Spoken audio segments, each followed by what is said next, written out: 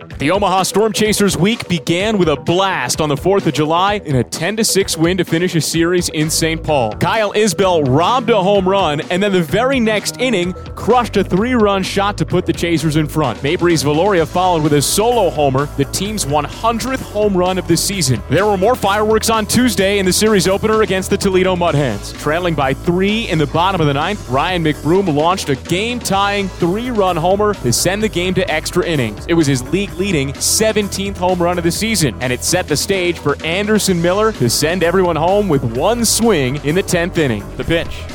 Fastball crushed, deep center field. Anderson Miller has done it. It's gone. Miller magic at Warner Park for a walk-off win. A 2-run blast deep into the Omaha night, deep to center field. And the Omaha Storm Chasers win 7-5 over the Toledo Mud Hens. It's a party at home plate, and Anderson Miller is the guest of honor. Miller's walk-off home run was the first of his professional career and the second walk-off homer for the Storm Chasers this season. Chasers fell the next two nights to the second-place Mud Hens, but rebounded on Friday with a 3-2 win behind another strong night from the Chasers bullpen. Grant Gavin, who celebrated his 26th birthday on Saturday, threw 2 scoreless innings in Friday's win. He's got a 3.11 ERA in 37 1/3 innings with 45 strikeouts, leading all AAA East pitchers without at least one start in both innings and strikeouts.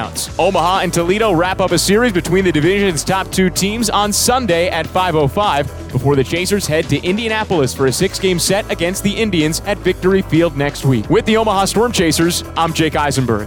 The past 2 weeks have been the best stretch of the season for the Northwest Arkansas Naturals, taking 5 of 7 last week from the Springfield Cardinals and 4 of their first 5 this week from the Wichita Wind Surge. The Naturals won the first 4 games of this week largely in dominating fashion, outscoring the Wind Surge 38-17. MJ Melendez has launched 2 home runs, one on Tuesday in a 10-9 extra innings win, and his league best 16th of the year on Thursday. The hitting and pitching were at their best Thursday and Friday, with 10-1 and 10-2 wins, where the Naturals scored 6 in the first on Thursday and then 9 in the fourth on Friday. Well, the Naturals came up short Saturday. Lefty Drew Parrish was sensational, with 7 shutout innings while striking out 9. To this point, Northwest Arkansas is arguably the best offensive team in AA. They've scored more runs and collected more total bases than any other team. They also lead the level in steals, as well as slugging and on-base percentage and OPS. And still flying under the radar is Dairon Blanco, the 28-year-old Cuban outfielder who has been probably the best hitter in AA over the last 3 weeks. With a .400 average and OPS over 1,100, he's driven in 15 runs with 8 extra base hits and stolen 9 bases as well. The Naturals are without the club's 2 top prospects this weekend, as Bobby Witt Jr. and Nick Prado are in Denver, representing the Royals at today's Futures game. Northwest Arkansas currently sits in a tie for first place with Wichita atop the AA Central North Division, and will try and reclaim sole possession with a 105 start this afternoon and number 10 Royals prospect Austin Cox on the mound. For the Northwest Arkansas Naturals, I'm Nicholas Batters.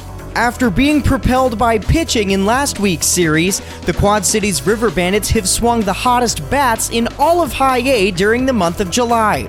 With a team average of .298 and an OPS of .835, the Bandits have won 3 of their first 5 against Wisconsin, including a combined 36 hits over their last 2 games, and are now just a victory shy of their league-leading 8th series win of the season.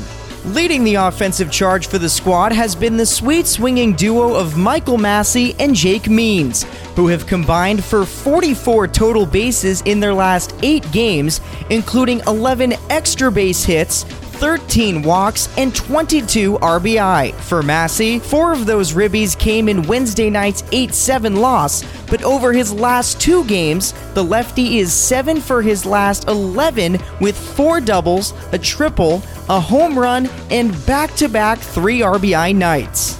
As for Jake Means, well, he's just been doing what Rake Means does. In the month of July, the corner infielder owns an OPS over 1,300 and contributed home runs in consecutive ball games. First, a 2-run shot in the Bandits' 17-run, 20-hit victory on Friday, and then a 411-foot solo blast in his team's 11-9 win on Saturday. Heading into the finale on Sunday with a high A best 101 run differential, the River Bandits will conclude their final road series of the year against Wisconsin before heading to Beloit for their final road series of the year against the Snappers. For the Quad Cities River Bandits, I'm Kyle Kercheval. The Columbia Fireflies can split this week's series with the first-place Charleston River Dogs with the win in today's game. This week has certainly had its highs and lows for Columbia. Columbia beat the River Dogs 20-1 Thursday evening, blasting 3 homers and scoring in each inning except the third in the victory. But it was Friday's game that turned the heads of the Soda City. In the team's third longest game in terms of innings, Columbia's players made history multiple times. It started in the second when Tyler Tolbert reached first on an error and rushed to second. Kicking the throw, he goes, swing and a miss, but sliding in safely is Tyler Tolbert. That's history for the Columbia Fireflies. 29 stolen bases is the most in a single season in Columbia Fireflies history, but the fun didn't end there. Juan Carlos Negrete joined in on the fun in the sixth with this blast. 1-1 comes home. That ball's popped towards left field. Hernandez at the track, and he's out of room. Make it 14. Juan Carlos Negrete with the most home runs in Columbia Fireflies history.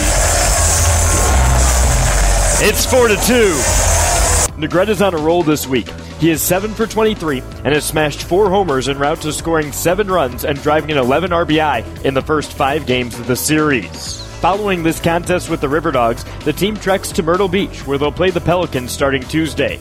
From Columbia, I'm John Kosis.